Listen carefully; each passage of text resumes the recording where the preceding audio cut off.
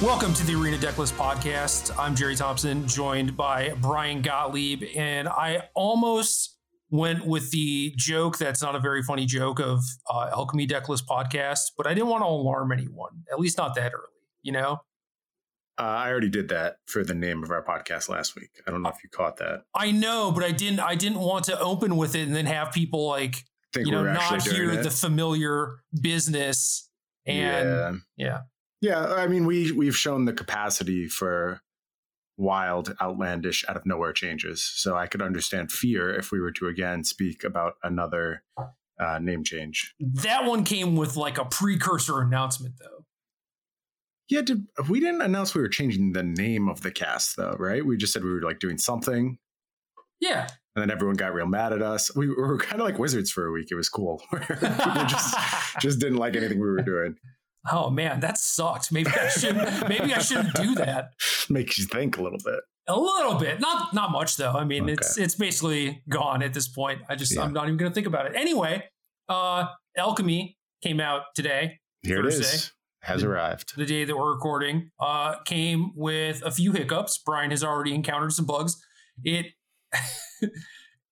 so funny to me that I very rarely encounter these arena bugs, but for whatever reason, it's just always the cards Brian wants to play with. Yeah, I'm playing the dumbest cards possible, and they're like, no, nope, we don't have to test this. Nobody cares about it. Well, I care. I care about these stupid cards. I actually think this card is very good. That I got hit with a bug today, Settle the Wilds, and we'll talk more about that as we go through the podcast. But yeah, whatever. It's a pretty small hiccup. Basically, like you seek a land with this card, you put it onto the battlefield, and then a phantom copy shows up in your hand, and it seems like it's there, and you should just be able to play it. Like, I'm like, where did this come from? This doesn't make a lot of sense.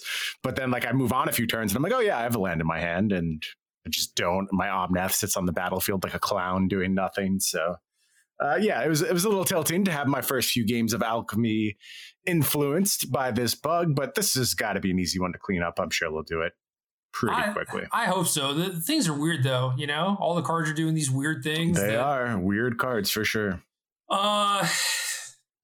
So we did our show last week and talked about Alchemy a little bit, and I didn't feel that bad about it because for the most part, it seemed like a thing that you didn't really have to engage with if you didn't want to. And to some extent, that's not true because the cards that they nerf in Alchemy also get nerfed in Historic. However, I think that the people who are complaining about that are going a little over the top because for the most part, the cards that are getting nerfed in Standard are not necessarily ones that impact Historic all that much.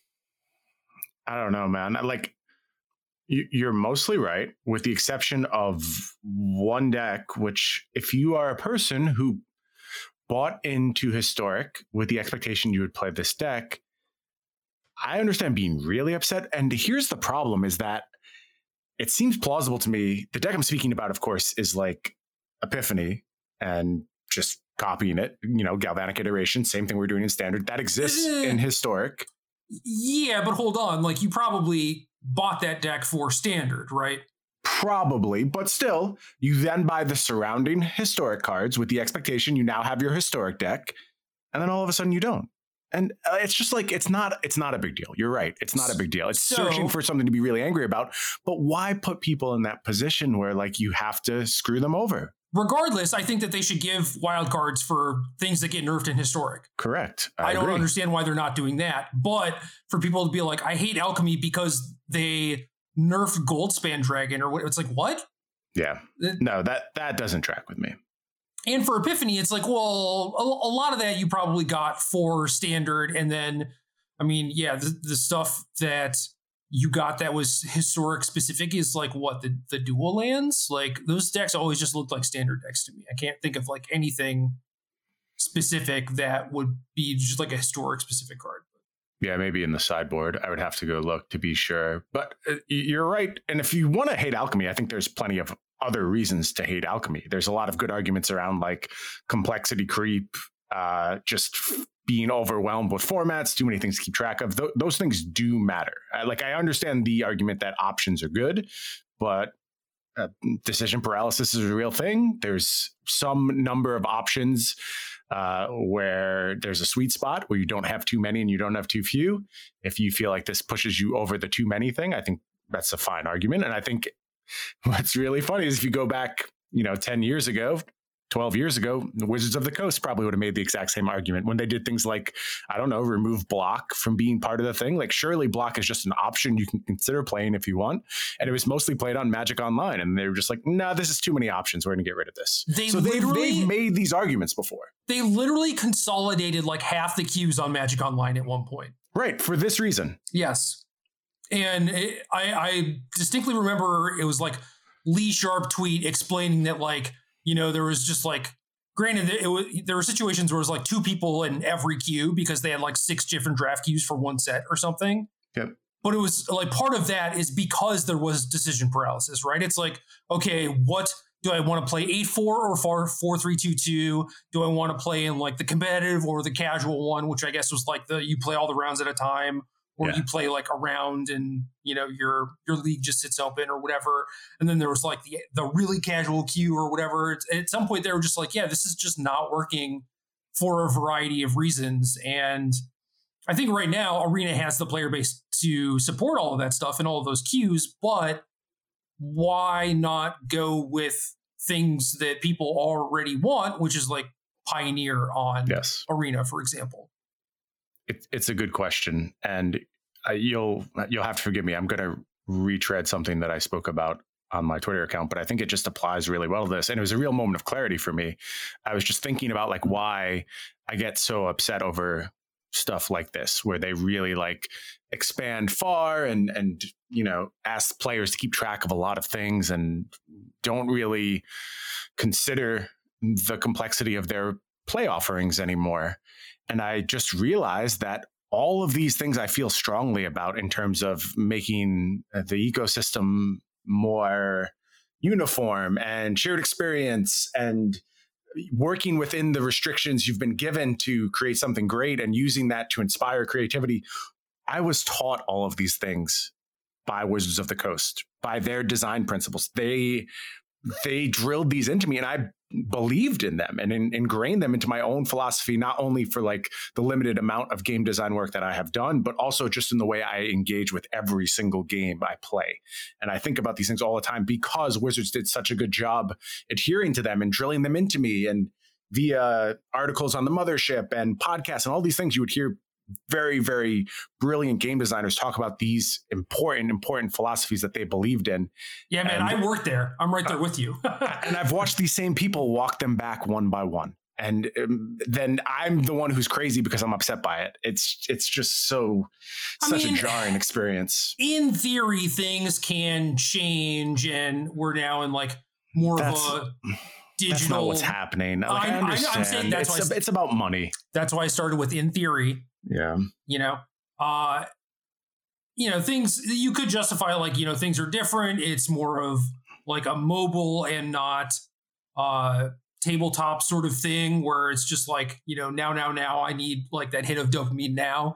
I'll play a game on my phone real quick while I do whatever. And I don't know.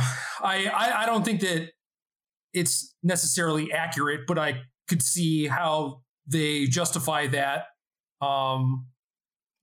use that to justify their decisions when ultimately all they're trying to do is make money, right?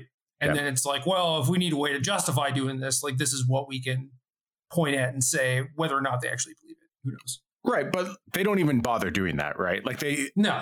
Another reason you could say is like you've learned something. You had a previous understanding about how this should work, but you've explored it more, you've thought about it more, you've spent more time with it, and you realize, no, we were wrong back then, and here's why. And you lay that out. And then I can at least go, okay, that makes sense to me. I understand what you're doing. And again, like another thing I've been thinking about is just communication. I've been playing a ton of TFT lately, Teamfight Tactics, because they put out a really great set. Their latest set is just a incredible piece of like balance and just totally changes the way you play the game for a game I already really liked. I think they did a tremendous job with their latest set. And along the way, they are so communicative. The lead designer goes by Mort Dog and just puts out after every single patch, like detailed thoughts, why we did this. Here's what we did in testing. Here's what we talked about. On top of just like doing all the work, he sits there and spends hours explaining all the work. And yeah, I love that. Yeah, it's incredible. Not only that, like there was just an article that came out a couple of days ago where it was like, they invited a reporter to sit in on their balance process. And then the reporter reported, these are the discussions they're having. Here's what they're trying to do all the time. And it was just like such a refreshing breath of fresh air compared to the basic silence we've gotten on all these decisions, or, boilerplate justifications. Yeah. I mean, I guess I can argue in favor of that, where it's like, it seemed like basically no matter what Wizard said, they would just get clowned. So I get them taking a step back, but I think rather than doing it, completely hands off, it's like maybe think about your process and how you could deliver that information in a better way. Or here's what I would argue. They were getting clowned by clowns, like people who just wanted to do that. And that's what they were getting off on. Yes and no, because some of it was us too. Think about anytime there's like a B&R announcement and we go over it, and maybe it's more me than you, but it's like I just look at a sentence and I'm just like, this doesn't make any sense for like XYZ, That's influenced by a lot at this point, though. Like that's bringing a lot of baggage to the table. If I go back to things, that's definitely true. Let's go back to like a moment in time with Magic where it was like taking damage off the stack. And there was a very vocal group of people who were like, this is garbage. You've ruined the game, blah, blah, blah. I know from my perspective, I didn't even blink. Like it wasn't even something that I was like, oh, this is foolish. This is going to ruin everything. I was just like, oh, this is weird, but like, I get it. And I see where we're going. Let's try it out. And it was fine. And I can't imagine damage going back on the stack now. It seems ridiculous that it ever worked that way. But still, there was a very loud, very vocal outcry. And I think that the outcries have just pushed to a broader base. And it's not just people who want to be angry. It's people with really good faith arguments about why these things are potentially damaging long term, maybe not done in the best way possible. And it just, because there's so much of it, it sounds, I don't even know how to say the word, cacophonious. Is that correct? I mean, yeah, it's close enough. Close enough. Else. Okay. It's really loud and you hear a lot of noise and it becomes hard to separate reality from fiction. But still, I don't know what to say, man. Like you have to have some form of communication if you're going to get a very focused, very supportive fan base to be your biggest cheerleader, which I want to be for Wizards all the time. I really do. I don't want anything more than to say, this is great. I love this. Let's do more of it. But it's hard. We kind of were not that long ago, like 2017 or whatever. I think so. Yeah. I mean, I think I've been on both sides, and it's not because I'm playing both sides. It's because I've felt both ways. Yeah, same. There was definitely a time where I was like, wow, things are like trending up. This is awesome. I'm really enjoying like my life and my job. And now I'm just kind of like, should I be looking for something else, Yes, good question. And I don't know if I found something else that I thought was like a fraction of how good it was in 2018 or whatever, like I probably would try and pursue that, in addition to this, because I still like doing some amount of Magic stuff, but I wouldn't want to tie up like 100% of my life into it. Sure. No, I feel you 100%. But yeah, I mean, I've definitely been part of the problem. I feel like, as far as the reason why they are not trying to be as communicative as they have been in the past. But I also don't think I was just like, everything you do is bad. I think that I had like actual coherent arguments. Which certainly not everyone on the internet does. No, they don't. And you can't fight against that. Like you're always going to be exposed to that. And look, you're exposed to it even with like a non-communicative stance where you're not putting out all the information. So why not get more, I don't know, maybe I'm patting myself on the back too much. Why not get more learned people who understand what you're trying to accomplish and what you're trying to do, to be able to give you the support that maybe will influence some of those more easily riled up folks out there on the internet. Yeah, that'd be great. If only we knew of some people who could be that. Someday. Someday. Anyway, as far as like alchemy is concerned, I'm like kind of lukewarm on the whole thing. My take has mostly been like, you can sort of opt out of it. I think the historic stuff is like, some of the arguments being made are kind of silly, but for someone who crafted like humans and you think the Luminarch Aspirant nerf is a huge nerf to your deck and you're not getting wildcards as a result of that, that definitely sucks. They should fix that for sure. And then there's the whole like, well, what if this is like a PTQ season or whatever? It's like, yep. Pro Magic's not a thing. Take a season off. Like, or take all of them off. Yeah, whatever. You don't have to do it. There's no reason to do it. If it doesn't make you happy, I wouldn't do it right now. And, maybe you think that like it should not be a qualifier season. Well, I mean, I kind of agree with you too. But, over the last few years, Wizards is going to do stuff like this. And especially now, it seems like a lot of the stuff is going to, not really benefit enfranchised, competitive, aspiring Magic players, right? Like, you just have to expect that stuff. And maybe that's why I'm just kind of like numb to this whole thing where I'm just like, I don't care. This is like not as big of a deal as the last like 20 things that they've done that have hurt competitive Magic, right? So yep. Whatever. Mostly where I ended up on this is just like, I have a lot of gripes with it. But what I would rather do is focus on building some new Magic decks, which I love doing. I've had a good time already putting together new decks. I'm going to put out an article on Star City this week with a bunch of them. I'll be sure to drop some in our Discord for folks. So I think there's interesting ideas here. There's interesting cards here. And, it's not super deep, but it's only 63 cards that we're working with. And I think among those 63, there's some that are really worth exploring. I was actually surprised at how many different avenues I could go down, because like my article had, I think, 4 deck lists, and then I built a bunch of other ones, or started to, that didn't make the final article. But there was a lot of different rabbit holes you could go down in, and a lot of that was a result of like the nerfs in addition to what came from this set, right? So it isn't just 63 cards, but also these 63 cards, you do like a first pass, you look at them, especially you look at some of the like drafting spell books, and you're just like, all these cards suck. And like vanilla 3 mana 4/3s that may or may not actually have text on them, who knows? And you're just like, are all these cards bad? But actually, like, some of them are pretty nice and pretty impactful and give support to archetypes that kind of needed it. So you say nerfs influencing that and opening up a lot of play space. How much of it is just actually Epiphany, and how much of it is just broader nerfs giving you back play space? I think Epiphany is definitely the biggest one, because it just opens you up to mid-range as a thing.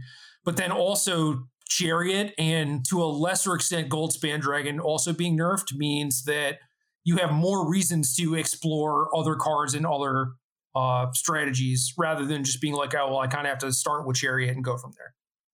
No, very, very fair.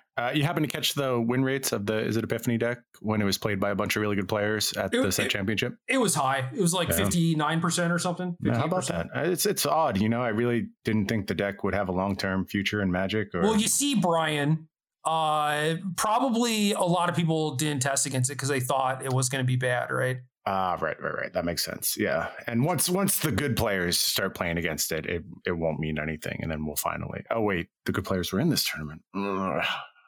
There's some reason why it's not good. Don't worry. It'll get sorted out. I thought you weren't the I told you so. This is a good faith argument. I don't know what you're talking about. This is just me watching a set championship and commenting on what I saw. Well, oh no, I got it. Here's a good argument. Is people didn't actually care about the tournament. Well, that is often true. I saw like 2 people on Twitter saying that they didn't test at all. So yeah, that's probably why.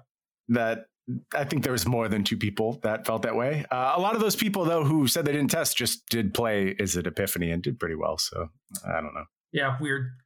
Anyway, speaking of vanilla 3 mana 4/3s that may or may not have text, Brian, I have a card for you. Okay, I'm excited to hear. And I'm going to try and explain to you what this card does, because it seems like, despite reading this card 10 times, you still don't know what it does. I do not know. Please enlighten me. This card is called Grizzled Huntmaster. It is 1 GG for a 4/3 creature human warrior. You with me so far? Yes. Okay. When this thing enters the battlefield, you may exile a creature card from your hand. One creature card. Yes. Yes. Well, wait, hold on. Okay. If you do, search your hand right, and library for any number of cards with the same name, exile them, then shuffle. So you can exile more as long as they're the same name, right? Okay. So I've exiled 4 things now. Let's in this theoretical world. Yeah, from different zones, right? Yeah. Choose a creature card you own from outside the game. Conjure a duplicate of that card into your hand for each card exiled from your hand this way. So you can exchange a creature in your hand for one in your sideboard. Why did I mess with those creatures that were in my deck? Oh, because maybe one of them is like a core Firewalker or something, and you're playing against blue-white control. So in this scenario, I've main decked a bunch of core Firewalkers. Now realized my horrible mistake. Time to switch it up, get those out. Maybe, but I'm only replacing that one that I exiled from my hand. However many you exiled in your hand. Right. So if I happen to have 2 of those cards, then you can Living Wish for 2 things. So like maybe you draw Llanowar Elves. Yeah. That you're just like, oh, this is not going to do it, right? Yeah, it's late in the game now. I've got my 3-drop online. Yeah, I'm not sure how late in the game you had a Llanowar Elves and a Grizzled Huntmaster. Don't worry Whatever. about it. It doesn't matter. Yeah, who cares? Yeah,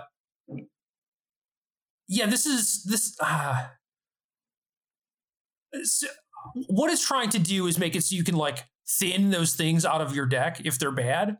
But this card would be so much better and so much more easily grokkable if it was just like exile a creature, get a creature from your sideboard. I will say, just like for whatever reason, talking through it out loud, it now seems very simple to me. However, I've read this card so many times and I thought it did at least 5 different things throughout the path of me trying to understand it. And honestly, until this very moment, I was not 100% sure. I do now understand it. And like I said, having just gone through it line by line, seems pretty simple. I don't think it's going to cause any real understanding problems, but look how much text we had to get through. Dude, this is why keywords exist, you know? Yeah, and like what did you add to the game with this card? Like how did the game become better? And I think if you're like, oh, you want to play best of 1 in digital only, like here's this Living Wish thing and like building a deck with this for my article, it was actually kind of cool. I get it. But then they're also trying to mix in the like, oh, what if you draw your dead cards in a certain matchup in best of 1? We're trying to fix that. And I think that just kind of like completely decimates the card. It just adds like 4 lines of text to it.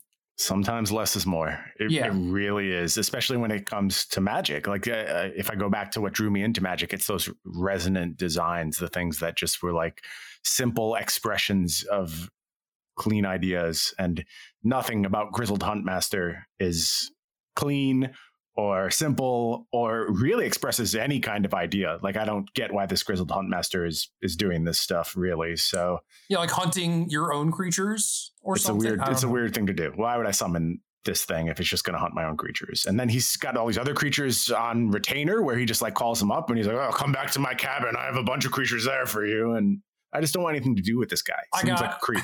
I got 4 Llanowar Elves bodies for you. Now, Avenger of Zendikar or whatever, come fight for me. Like, okay, sure, whatever, man. Yeah, I don't know what kind of market this creep is dealing in, but I just don't want anything to do with Grizzled Huntmaster. I've had enough. Anyway, this is a warrior, and it's a relevant party creature type, and there were not a lot of very good warriors in green and white. And then I got to start exploring like a party deck that, well, if you have this thing, what would you wish for in your 7-card sideboard? It was like kind of an interesting deck building experience. See, this is the thing though. This goes back to like, this is a lesson that I learned. And unfortunately, I don't make the Magic cards, so I'm not able to apply this lesson. But having an interesting puzzle in deck building is not worth severe constraints or severe wordiness or dramatically warping the power level around that really interesting deck building. Because if you go back to Companion, that was a lot of really interesting deck building we did during the Ikoria preview season. And then it very quickly became, I hate this question, and I figured out how to answer it already. So this is never going to offer me anything again. And it has now warped the game. And this doesn't have obviously that kind of dramatic effect, but it's a laughably complicated card that has now become a bit of a meme. And despite having this interesting question tied to it, I don't think you got the return for this just kind of being laughed out of the room. Yeah, I wish it didn't have the like cranial extraction yourself. And then if it was just like, discard a creature, get a creature from your sideboard, boom. Like cool. Simple design, easy, cool. Less is more. Yeah. And also then that could have just been a paper card. But, whatever. Whatever indeed. Anyway, we have a top 10. That's our 63 cards in the set, right? That's number 63. Dishonorable mention for Grizzled Huntmaster. Wait, 68? Not on. Is it 68? I thought they said 63 last week, right? I don't know. Mythic Spoiler says there's 60. Oh, they're listing the changed cards. Okay. Also. I don't know. Well, it wouldn't surprise me if it changed because I'm 99% sure that either someone said or it's written somewhere that every single card in this set was supposed to be a rare or a mythic. And there's just 11 uncommons, 10 uncommons, 11 uncommons that exist in the set now. Great. And some of them are pretty good. So I like that. It's a nice tip of the cap to the wild cards, but that was not what was announced, I'm pretty sure. Or I'm confused. I'm pretty sure too. I mean, it's been a long week, so whatever. Yeah, and a lot of confusing details that I could certainly get wrong. So anyway, we have a top 10 list. Haven't done a ton of playing with this yet. Was watching a lot of streams and like bouncing around to different people's streams to see what they were playing, just to kind of, I don't know, check my work for the stuff that I did in my article. And it looked like a lot of the stuff that I thought was like fun and wanted to build around was also pretty good. So that was good to see. And then there was some other stuff where it was like, I didn't really know where to fit this into a deck. And some other people had cracked the code. So that was cool too. Yeah. And I also like that we lined up on a lot of stuff. A lot of the cards we were interested in, it seemed like we were both interested in, and we basically had no dispute over our number one card. We both slotted it in there right away. So it's good to see. Yeah. Dope as hell card, by the way. Yep. Yeah. Anyway, number 10, a card that we have not cracked the code on, but you can kind of read over this once and think about maybe how it could potentially be busted. So this is Oglor, Devoted Assistant, which is 1/1 for a 1/1 legendary creature, Homunculus. At the beginning of your upkeep, look at the top 2 cards of your library, then put one of them in your graveyard. And whenever a creature card is put into your graveyard from your library or hand, it perpetually gains. When this card leaves your graveyard, create a tapped 2/2 black zombie creature token.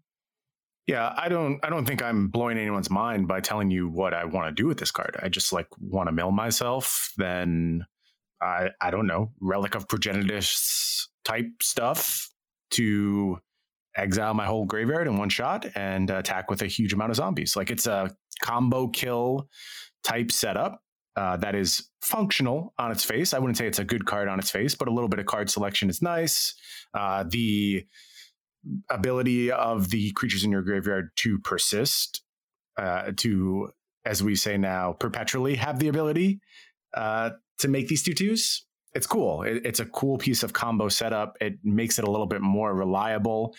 Have not cracked the code yet. I think maybe this one deserves a bigger look in Historic than it does in the standard space, just because of the tools that are available there. You do have like Relic of Progenitus for these one-shot kills out of nowhere. Or Scavenging Ooze, even like Scavenging Ooze like sounds great. You have your very, very robust suite of self-mill options in that format. So I want to look at it there, but in terms of just like raw potential, you see it in this card, even if you don't have a deck list put together yet. So I'm going to work on it in Standard. I suspect, I'm going to work on it in Alchemy. I suspect it's not there yet. And I think there's a good chance it will never get there. But in terms of just raw output, this is probably the biggest potential home run in the set, I would say. You could do stuff like Ox of Agonis too. Sure. There's a lot of ways to move cards out of your graveyard. I initially thought of Kroxa and then was like, well, that's kind of a stretch. And Ox, like this thing fills your graveyard, and I don't know, maybe you have some Arclight Phoenix or Mana Gorger Phoenix type stuff, or just like you're doing like maybe some madnessy things. You have like Root Walls, just like random creatures, right? That you can exile with Ox and just make like 10 power pretty easily, maybe closer to 20 power, who knows? Yeah, it's possible this doesn't have to be like an OTK type situation where you just set up a huge battlefield of zombies. Maybe there's just enough value here to play Algalor as like a little bit of a mill engine. So worth exploring for sure. Number 9, have a card called Divine Purge, which is 1/1 sorcery.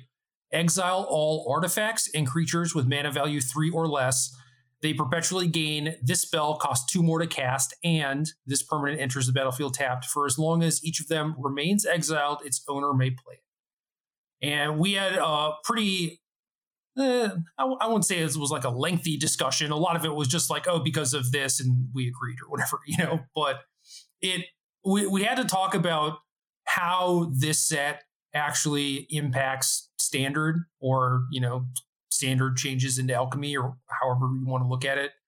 And so many of these cards are like, crafting random cards, giving you sources of card advantage, whatever.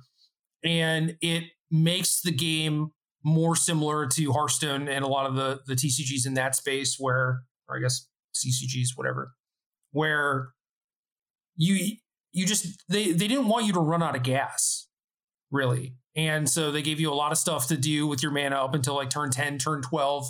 And that's kind of what a lot of these cards are doing too. So I don't know, there's like a 2 mana 1/2 that gives you like a random piece of cardboard or whatever. And it's like, is that good? And the answer is like, kind of, yeah. You just don't run out of stuff to do. So then like this as a sweeper is not good, because it means that you're making it so your opponent never runs out of stuff to do. But they're probably in that situation anyway if you're in the alchemy queue, which is kind of where you need to be in order to cast this card, right? So how does that actually impact things? Yeah, and it also plays well with the idea that you're going to be doing the same type of stuff, where eventually you're just going to amass this accumulation of resources and spew them onto the battlefield. And, some of my first stuff I've worked on has been like Omnath, Storm the Festival things. And I think everyone's got an eye on that archetype for sure. But that's a very illustrative thing of what potentially you are trying to achieve in this alchemy format. Just spew a bunch of things onto the table. And in that scenario, you don't need a hard sweeper, you need time. And Divine Purge does a great job of going wider than almost any 3 mana sweeper can potentially do, right? Like you are getting to the old growth trolls in the format, the bodies that are usually too big to be vulnerable to a 3 mana sweeper. We usually see Adeline too. Yeah, Adeline's a good example. We usually see Infest variants at 3 mana. Sometimes we see 3 damage stuff from red that does as broad a sweeper as possible. But this is hitting some very, very key 3 mana 4 toughness creatures. I think it's important for that role. Hitting artifacts isn't irrelevant. There's clue tokens and there's blood tokens, and getting both of those can matter a bunch. I think there's some cards actually in this set that play really well with blood tokens that we're going to talk about. And so I could see that becoming an important part of the equation as well for Divine Purge. So not a world beater here. And it's interesting that there's multiple sweepers in this set. There's Begin Anew in Selesnya. There's a red sweeper. This is the one, though, that kind of sparks my interest the most in terms of what it's capable of and how it changes the format. Those sweepers are kind of redundant with other options that already exist. This one's unique, though.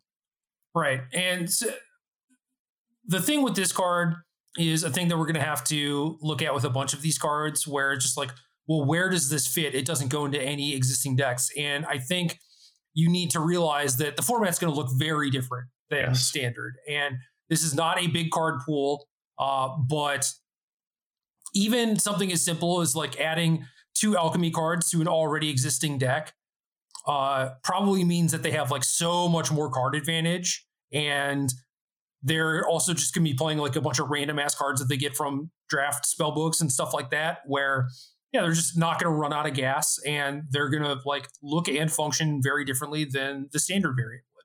So you're going to have to probably build a new deck to incorporate this card, but I think that we have the tools to do that. You just need to find a thing that is like go big, kind of go over the top of your opponent. You mentioned like Storm the Festival stuff, which wasn't super successful before, but I think that there are a lot of cards in this small set that give it a chance to do that. Plus, again, with the nerfs from everything else, it's like playing Storm the Festival into an Alrund's Epiphany metagame doesn't really make a whole lot of sense. But when you're trying to like basically just be the best mid-range deck or the best like go over the top of you deck, then that might be the thing to be doing. Absolutely. So many of the cards we're going to talk about here just deal in raw cardboard. Like that's just going to be a recurring theme throughout this list. And this seems like the perfect sweeper for that scenario. Number 8, Cursebound Witch, B, 1/2, creature, human, warlock. There are not a lot of wizards for party, man. No. This is a warlock. Definitely the squeeze. There were a lot of things too that were just warlocks instead of wizards. I was so mad. Catilda was one. It was a warlock. Like, are you kidding me? Anyway, when Cursebound Witch dies, draft a card from this thing's spell book. And how many cards is this? Are they all like 15 or something? I believe they're all 15. Please don't quote me on that. Don't quote me on actually anything I say in this episode. It could all be wrong. I am willing to live with that consequence. But I do think it's 15 cards for every draft set, and then you get revealed 3 of them, correct? Yeah. And you choose one of those 3. And I don't think we have to hit like every option that's in all of these spell books, but there's good stuff in Cursebound Witch's spell book to the point where I think it's comparable to iTwitch, and in some cases will exceed it. There's some variance here to be sure. Like you could get a real dumpster draft and get blown up, but you could play this late game and end up with a cruel reality. And that's a ridiculous swing. Or you can play it early game and set up Cauldron Familiar Witch's Oven in your standard deck, which we all know how that goes. I mean, so, if you get super lucky and hit each one, you know. Yeah, no question. You have to get super lucky. I will point out, though, that these are real cards you get. So Cauldron Familiar will do the graveyard stuff. It's not a Cauldron Familiar token. It's a real Cauldron Familiar card. That matters a bunch. And there's also like scenarios too when you're doing iTwitch stuff where maybe you don't want to give up your sideboard for the lesson cards, or you just need redundancy. And there have been black decks I have worked on where if I could play a full 12 1-drops just to make sure I always have my draw 2 effects online, I would probably do so. And I think Cursebound Witch is going to be a really good player in that space. Yeah, I think the selection from iTwitch, the fact that you get a choice, the fact that even if those cards are bad or you run out of them, you get to rummage. I think that all of that stuff is a little bit better.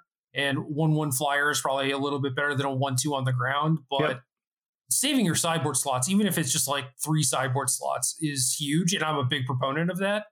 And I mean, if you're playing in best of 1, it probably doesn't matter all that much. But for best of 3, I can see it. I'm coming around to it. Because iTwitch was mostly just get a piece of random cardboard. And this is kind of doing the same thing. And sometimes it's like a really good piece of cardboard. Can be. Number 7, Angel of Unity. 1/dub, 1/3, creature, angel, cleric, flying lifelink. Whenever this enters the battlefield or you cast a party spell, choose a party creature in your hand. It perpetually gets +1/+1. Party card or spell is a cleric, rogue, warrior, or wizard. So just, I don't know, funny wording. Like, choose a party creature in your hand. What is your favorite party creature, Gerald? There's a new one that's really good. And I don't know. So my deck was like Jasper Sentinel, Archpriest of Iona, this 2-drop rogue that gives all your things in play, die, make a clue. Had some other 2s, had Elite Spellbinder, had Grizzled Huntmaster, and then like Squad Commando, Tazri, Portable Hole. That was basically my deck. Okay. My favorite party creature is... This Angel is a 2-drop, yeah. Yep. My favorite party creature is Slurms Mackenzie. I don't know what that means. Okay, that's fine. I know you don't. Somebody out there gets it, I hope. Okay.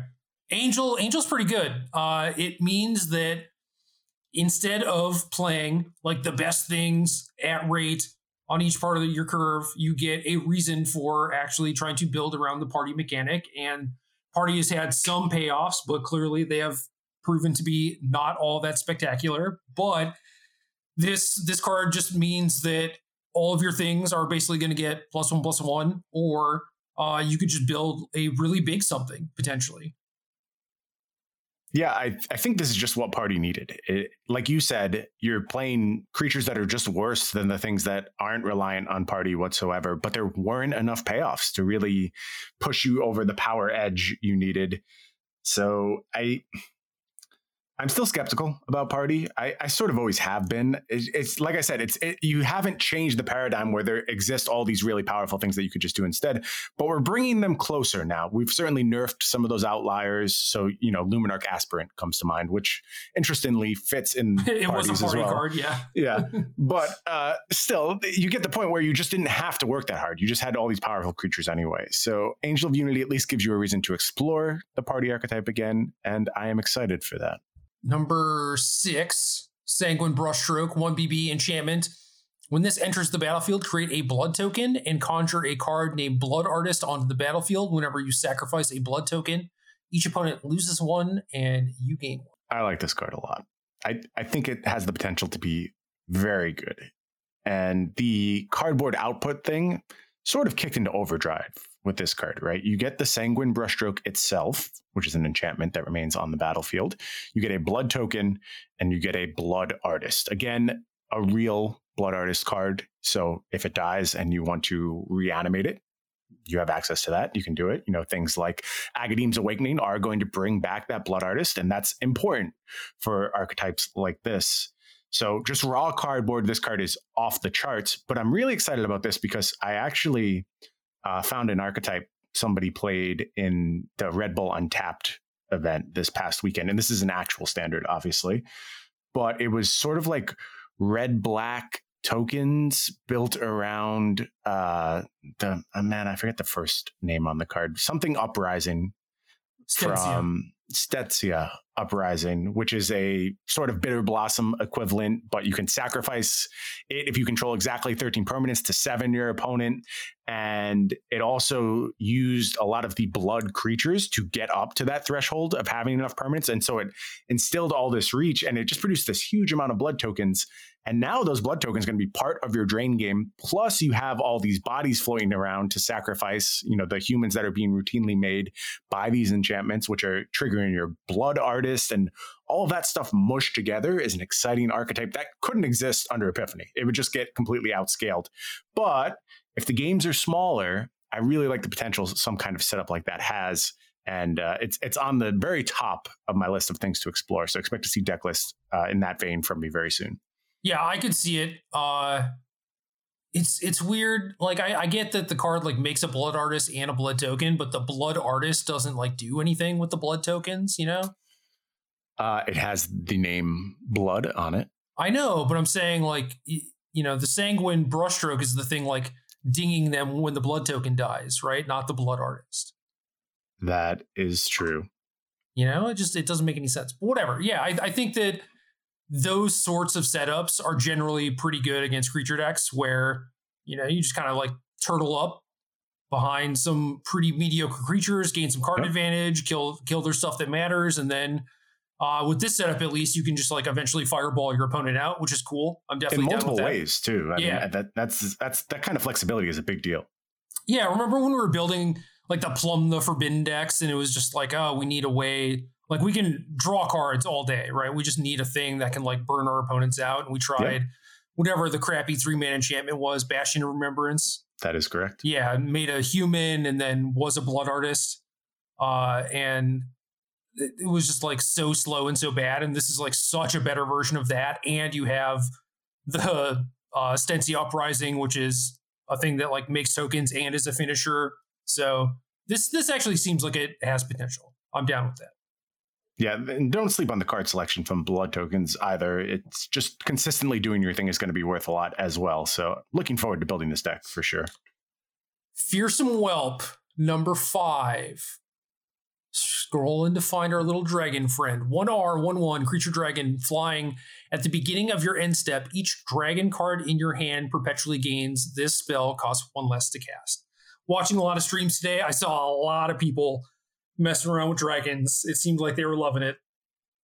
I understand why. I think the output on this card is surprisingly huge. And it's very easy to see scenarios where this dies and still nets you 2 mana. And you think about your accelerant doing that, that's sort of cracked. And obviously its potential output can go way higher than that. It can bring multiple dragons down to a castable level. The curve works really well. There's a 4-drop dragon in this set in Townraiser Tyrant, which I think is pretty good. It's kind of just pure damage, a little bit of utility, but fills out your curve really nicely. We have Moonveil Regent out there as another 4-mana dragon. Of course, we still have Goldspan at 5. 6 mana is the big legendary dragon. So a lot of options going all the way up the curve. And if this thing stays on the battlefield for a couple turns, your hand just got real cheap.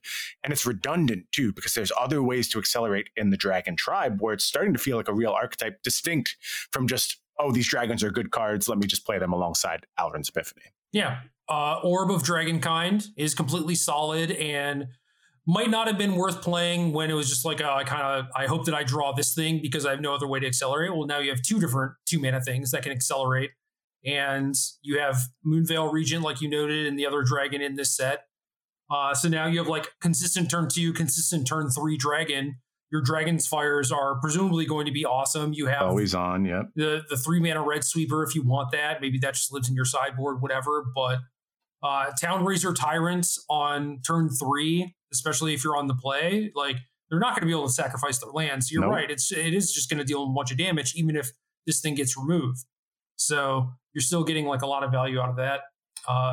Chandra, Dress to Kill, also look pretty nice in this deck. Yeah, these creatures do a lot of things where they just like they matter even if they die. And those kind of scenarios are really, really clutch in the current world of Magic. It sort of flies in the face of what the rest of the set is doing. Like they're not as card advantage heavy, but there's got to be a way to punish that, right? And I think having this kind of pure mana acceleration into just big beaters is a really nice way to keep that in check. And I have a feeling a lot of decks are going to play very soft to these dragon setups in the early days of this format. I believe that too. Number 4, Rahilda, Wanted Cutthroat. 1R, 2/2, legendary creature, human werewolf, first strike. When this deals combat damage to a player, exile a non-land card from their library at random. During any turn you attacked with a wolf or werewolf, you may cast that card and you may spend mana as though it were mana of any color to cast that spell. It has Daybound and a backside. Backside is 2/2 double strike and maybe the same ability. Yeah, it looks like the same ability. Yeah, but it's interesting in that the double strike hits them twice. Yeah. Hits them twice. Yeah, so you'll get 2 cards from your opponent's deck. I think this is maybe the last piece. Well, there's 2 pieces here. The werewolf decks really just didn't justify themselves when there was mono green, mono white, and for multiple reasons that had to do with the broader context of the format. But they were so close. They really only needed one little push, and I could see Rahilda being that push. It plays so well with the tribal synergies. It is going to take advantage of anything you're doing that is like wolf power and toughness based. So things like Torvald pumping them up will matter a bunch. Getting extra draws will matter a bunch. All of these things are just really, really tight with those werewolf synergies. And I have to mention another card, which is, it seems kind of lame. Tenacious Pup is out there though. It's another card in this set. That's G, creature wolf. When Tenacious Pup enters the battlefield, you gain 1 life. When you cast your next creature spell, that creature enters the battlefield with an additional +1/+1 counter, trample counter, and vigilance counter on it. So you drop that counter onto so many of the werewolves, but in particular Rahilda. That's going to play really well as the game goes on. And then you have this vigilant, trampling, double striking thing when you finally do your transformation. That seems really, really strong for me, and a reason to justify the werewolf tribe being something separate from just good green cards, good red cards, mush them together, see what happens. I like Blood Rage Alpha a lot too. Blood Rage Alpha also seems strong. You want to read that one? Yeah, 3R, 4/3 wolf. When this enters the battlefield, choose 1. Another target wolf or werewolf you control fights another target creature. Another target wolf or werewolf you control fights target creature you don't control. Second one is when you cast your next wolf or werewolf spell, it gains, when this creature enters the battlefield, it fights up to 1 target creature you don't control. So either you fight with something immediately, or maybe you don't have anything on the battlefield, or you have just small stuff on the battlefield, but a big thing in your hand, you can set up the fight for next turn. Yeah, and this plays really well, obviously, with the werewolf decks that look to go very high up the curve, use some of the mana generating stuff that the werewolf tribe can do. So not only do I think werewolves sort of got unlocked, I think they got unlocked at multiple sizes too, which is pretty exciting. Well, let's talk about the sizing thing, because so like Angel of Unity, for example, right, where you get to give something in your hand +1/+1, presumably a lot, right? You're playing a bunch of party stuff. Yep. Or even like Tenacious Pup setting up for 3/3 Rahilda or 4/4 Werewolf Pack Leader or something. Like how much impact does that actually have? Because I think it's pretty huge. I think so too. I mean, certainly you can react to things like that, and it changes the cards that matter. Again, we can go back to Divine Purge at the start of this list, and why like being able to just exile based on mana value is becoming more important rather than relying on sweepers to do so, because it's your damage based removal isn't going to have the same level of consistency. Like previously you go, okay, I have Dragon's Fire in my deck, so they play Goldspan Dragon and I'm going to Dragon's Fire it. I know that it's going to happen every single time this comes up, but that's gotten less certain with a lot of these effects that we have present, and you can't really rely on damage based removal the same way you could previously. So I think all the non-damage based removal certainly goes up a notch for me, and this effect is sure to be impactful and just change a bunch of matchups, I think. Yeah, I think it's, night and day completely when you get to play like a 4/4 against the Adeline deck instead of a 3/3, right? It's just so much different. Yeah, breakpoints mean so much less now, and if you can play around them, you'll be advantaged for it. And how brutal Old Growth Troll is as a 4/4 when now maybe it's just getting outclassed by some stuff. It's possible. Or maybe it's getting larger itself and now is battling as a 5/5 and now your Dragon's Fire doesn't work anymore. Yeah. All these things are possible. Number 3, Clone Crafter. 1/1, 1/2. When this enters the battlefield, conjure a duplicate of a random creature card from your opponent's library into your hand. It perpetually gains. You may spend mana as though or mana of any color to cast a spell. Man, Hearthstone does this so much better, right? Where it's just like, get a random creature from your opponent's deck. Yeah, go to town. It's just like the text is so much simpler. But anyway, 2 mana 1/2 draws you a random piece of cardboard. How good is that? What sort of deck does this fit into? I think it's pretty easy to look at this just like an Elvish Visionary, but it's a lot better than that, I think. Super powered Elvish Visionary. My first sort of home for this card was more sideboard based. I could see a bunch of matchups where like just sheer quantity of, say, Goldspan Dragons in the, is it Dragon's Mirror could matter a bunch, or just spots where like your opponent only has a few key threats, something like Hullbreaker Horror comes to mind, and you just always have a Hullbreaker Horror. That sounds really good in some scenarios, but I sort of think it's better than that because you don't actually remove the card from your opponent's deck. So you can just use this to generate tons of value if that's the setup you want to do, and just get loaded up with cards in hand. And like you mentioned, like blinking an Elvish Visionary is pretty good. You don't really mind doing that, but blinking a card that just always gets a threat, that becomes a very different scenario very quickly. So I like recursive setups with this. I like just sideboard value setups. I'm a little concerned that there isn't a deck that wants this right now. But like we said, we have to work around that. These cards are powerful enough to justify creating new archetypes, creating new decks. I think Clone Crafter can certainly do that. I think you just put it into decks. I think that's just how simple it is. Like, just let it exist. Yeah. I mean, if you are a deck that wants a 2-drop, this is a very, very fine 2-drop, because either like you said, your opponent's playing like light on creatures where their creatures are very impactful. I mean, sometimes maybe you're playing this in a creature deck and you get a Smoldering Egg or something, and it's like, well, what the hell am I doing with this? But a lot of the time it's like, well, you're just getting like a 3-mana 3/3 or something, and then that means that also like helps fill out your mana curve, gives you an extra piece of cardboard. There are some potential ways to like discard for value. There are ways to blink things for value. Like, there's just a lot of ways to actually utilize this and getting an extra card that I think just gets undervalued. Again, pure cardboard, good cardboard. I wouldn't sleep on that. Number 2, Inquisitor Captain. This was the reason I built a party deck, and this card is so much better than just going in a party deck. This card goes everywhere. This is 3 dub. For a 3/3 human cleric vigilance, when this enters the battlefield, if there are 20 or more creature cards with mana value 3 or less among cards in your graveyard, hand, and library, seek 2 creature cards with mana value 3 or less, put 1 onto the battlefield, shuffle the other into your library. So this is Collected Company that never misses, always gets a 3/3 vigilance. All it asks you to do is basically have 20 or more creatures with mana value 3 or less in your starting deck. Obviously, like, it doesn't count exile, so maybe you could run afoul of like some graveyard hate and this thing would not trigger at some point in the game or whatever. But for the most part, like, that's all it really asks of you. And that's pretty small. So between this and Clone Crafter, like, stuff like Teleportation Circle doesn't seem that outlandish to me. And they just outvalue you. That's all they do. They just eventually, like, they use their crappy bodies to trade off with yours and will eventually swarm you with 1/2s and 3/3s.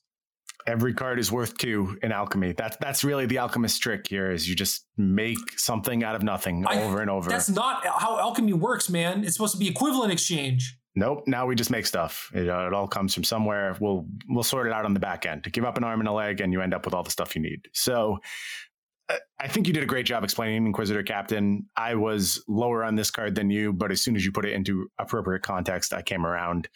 I think also the types on this card are really impactful, particularly clerics. Clerics are really close, and there's good clerics in this set. If you work out that puzzle, and again, clerics are close in a way where they could have never competed under Alrund's Epiphany because they just got outscaled. They were like a value type deck. I've even had good Pyre of Heroes clerics deck, which I believe in. They were good enough, if not for this thing that loomed over the format. Now, there'll be a new thing that looms over the format, a new way to go large, but it's possible you'll be able to interact with it and play through it, especially when you're generating so much value from cards like Inquisitor Captain. So all of the setup this card asks you to do, it's not that much. It's very easy to just play this card and be happy with it, and then get to town blinking it, or, whatever kind of tricks you want to get up to. This is going to pay you over and over and over. And I expect this will be a very impactful card. Think about the removal that's tied to this card. Like, we have both Skyclave Apparition and Brutal Cathar available in these decks. And if that doesn't matter, I will be extremely shocked. This card should spawn archetypes. It should go in a bunch of archetypes, should be very strong. The thing with the Clerics deck too is it played a bunch of crappy creatures that just eventually, like, they never ran out of gas, right? So they just eventually swarmed you with the nonsense that they had. And that was the selling point for Clerics. And now all the decks basically get to do that. Yeah. So who does it better becomes the question. That is the question. I do think that it starts with Inquisitor Captain. That seems pretty obvious to me, because this is just like one of the biggest rate cards that you could ask for in this set. It's so good, for example, that I think that this could replace or even just like add to Collected Company in the Historic Humans deck. Interesting. So just having the Humans type on it, and I mean, it's a big difference not to play at instant speed, though. Don't you think that's a lot of the appeal of Collected Company in that deck? Yes and no, because you're also not getting affected by like your own Thalia, for example. You also get to be, that's true. You get to be monocolor, or perhaps have Thalia in this format, by the way. So there you go. That's a good selling point. You get to be monocolor. You could play Faceless Haven, which admittedly is only a 3/3 now in Historic. But you could also just like play a different splash color if you wanted to. Like if you wanted to play General Kudro and then maybe play some Thoughtseizes alongside your Thalias or whatever, you could do that. You could have, Fatal Push type stuff, whatever you want to do. Interesting. And like you said, one of the biggest things is getting access to these spells. You don't have to have that ridiculous creature count just to still miss anyway and hate your life with Collected Company. Now you get a little bit more certainty. I don't know, how many creatures are you going to put in your deck so you don't run afoul of the exiling thing? Because exile-based removal can hit you up too. Yeah, you get like Flame Blessed Bolted or whatever. Yeah. Yep. So you want at least 20 plus 4 of these, right? And then maybe you want like a couple extra, and then you play like 24 land or something. It still gives you like a lot of spell slots to work with if you wanted to do that. Yeah. And I think for the most part, these decks are still going to want to play a very healthy mana curve. So they're still probably going to play, more than just the base 22 or whatever. But, if you wanted to, for example, maximize your chances of hitting only Skyclave Apparition or Brutal Cathar alongside of this, you could try and work towards doing that too. Yeah, the 3s are so good in particular. It makes a card like this shine even more when there's a reason to really stack your deck up with 3s. Yeah. So I don't know, man. This card is just good. I think it's going to show up in a lot of spots. It's definitely going to influence how people build their decks and what types of decks that they're building. And I think a lot of Alchemy is going to be like, okay, well, how do we beat Inquisitor Captain piles where they're just, card advantage based around this card. Mm-hmm. Number 1 card. I read this card and then was like, okay, I could see how it's like pretty decent, maybe. And then you get to the spell book on this thing, and things just go crazy. Dear Lord. Key to the Archive, 4 mana artifact. This enters the battlefield tapped. When this enters the battlefield, draft a card from Key to the Archive spellbook, then discard a card, and you can tap to add 2 mana in any combination of colors. And this is the spellbook that I'm actually going to read. Go for it. Approach of the Second Sun. Can't believe that's there. Keep going. It, again, creates a physical card, so this does get shuffled into your library, whatever. Also, the thing curves pretty well into Approach. Day of Judgment, pretty solid. Time Warp, pretty busted when you're accelerating, doing some wild stuff. Counterspell, Demonic Tutor, Doomblade, Lightning Bolt, Regrowth, Despark, Electrolyze, Growth Spiral, Lightning Helix, Putrefy, and then Corrosive Grip and Claim the Firstborn. And I think honestly, the worst pile you can get is Corrosive Grip, Claim the Firstborn, and Growth Spiral. And then you still just pick Growth Spiral and be happy with it. But also, even if it gives you 3 spot removal cards against a creatureless control deck, you can just discard that card to the thing. You can. Always an option, and you're jumping very, very high up the curve. And the fact that there's just a game-winning option, curving into Approach of the Second Sun is going to end most games, I think. You have to be in a pretty bad spot for it not to work. But I played this card a bit today. It was one of the few cards I got games in with. There were no bad outcomes. I was just always happy with what this did. And I got a Lightning Helix in a really key spot. That was great. I had a Despark, which was relevant. You almost always get something that's going to do the job for you. And the fact that it's tied to something that's letting you go from 4 to 7 and fixing your mana is unlocking a lot of the stuff that we've talked about. Things like Storm the Festival endgames, things like Omnath, which I'm not quite convinced that new Omnath is all that playable. I think there is a problem with the card and a problem with just having enough raw cardboard to make it work without the draw trigger. It's more the absence of the draw trigger than the increased mana. I think you could live with the increased mana, but missing the draw trigger is a little much. I would honestly be fine if Omnath was just 5 mana and was the same. And I mean fine where it's this card is probably still busted. So maybe I'm not fine with it, but No, I think they did the right thing by going harder on it, and that may limit the card. But regardless, there's plenty of end games to go to with Key to the Archive, and it's just going to do such a good job getting you to those mana thresholds and stabilizing. So many of these cards are good at stabilizing. Day of Judgment, the removal spells, it just gets you to a safe place where you're able to do that really big end game thing.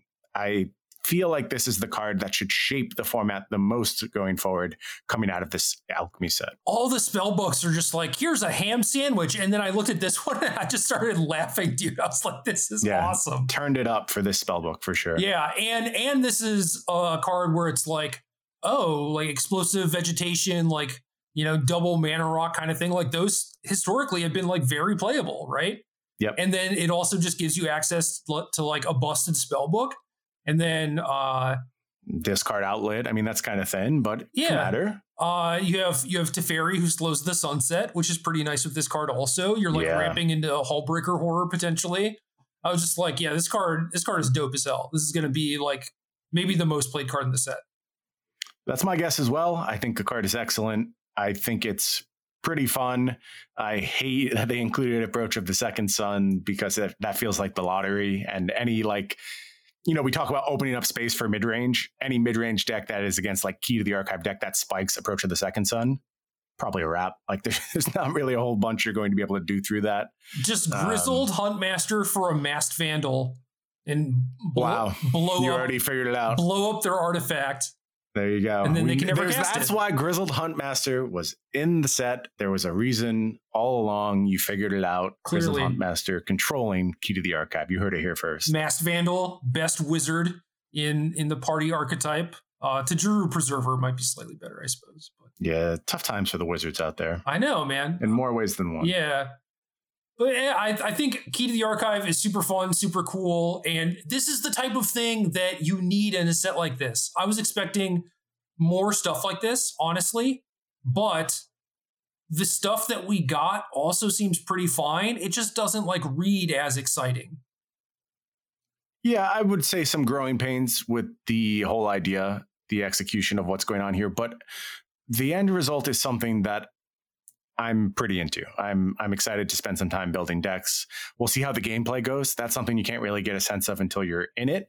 I think a lot of that is going to depend on the polls of the format. I am curious, like, what kind of limitations these dragons decks set on people, how good like the werewolf beatdown stuff is on the low end, how good just things like mono green picking up 1 or 2 cards or mono white picking up 1 or 2 cards. You know, those have to be sussed out a little bit. And once we've identified those polls, we'll see what's going on in the middle space, which is where I think the game of Magic really like lives and dies. If the middle games are on point and you have tension and, you know, I'm a little concerned about the resource thing. I think running out of resources in a game of Magic is good.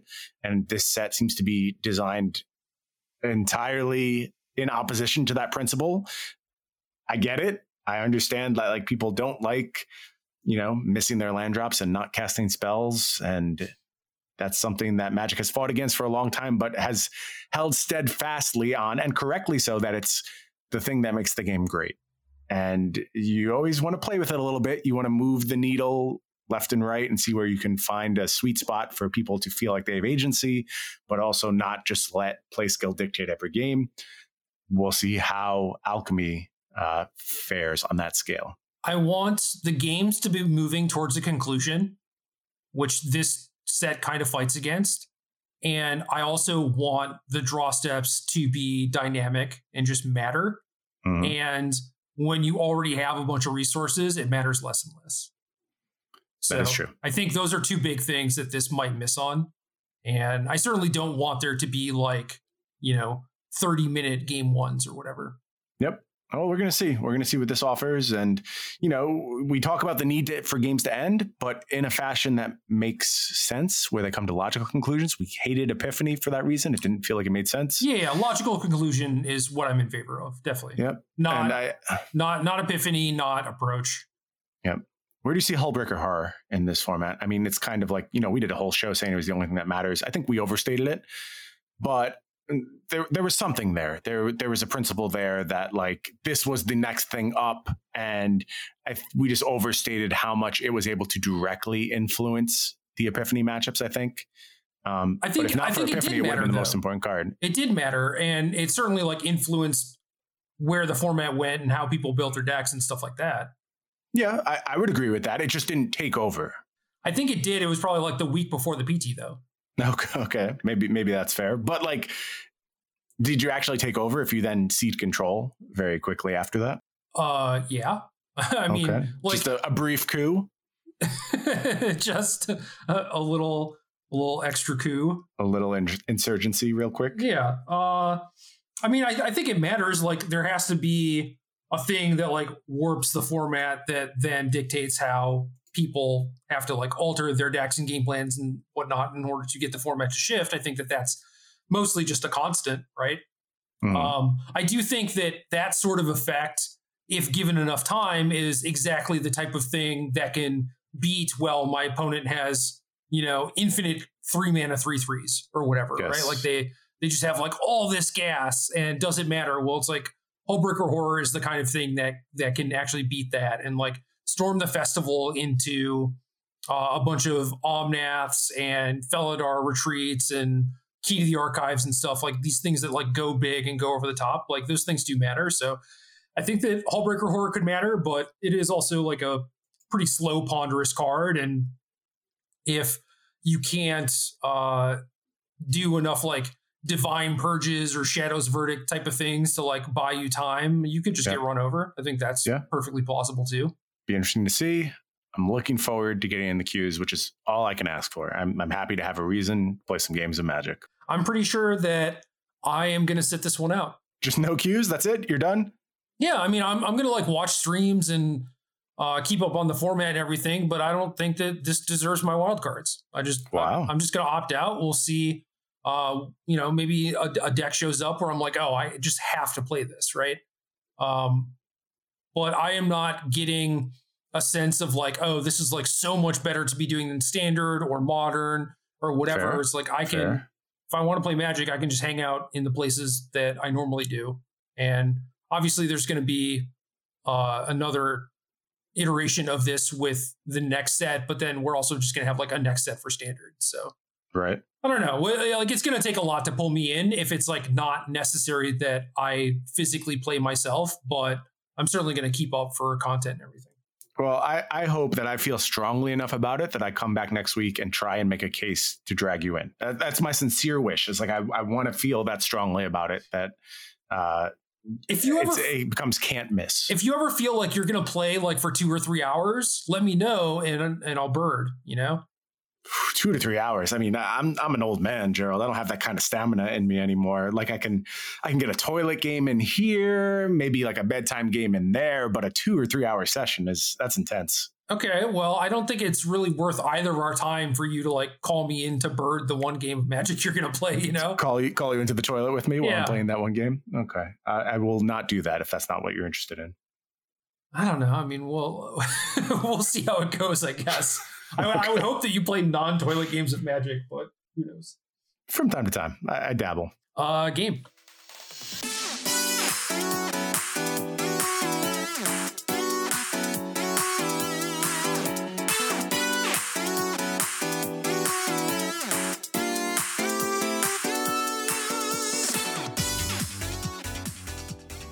Good luck.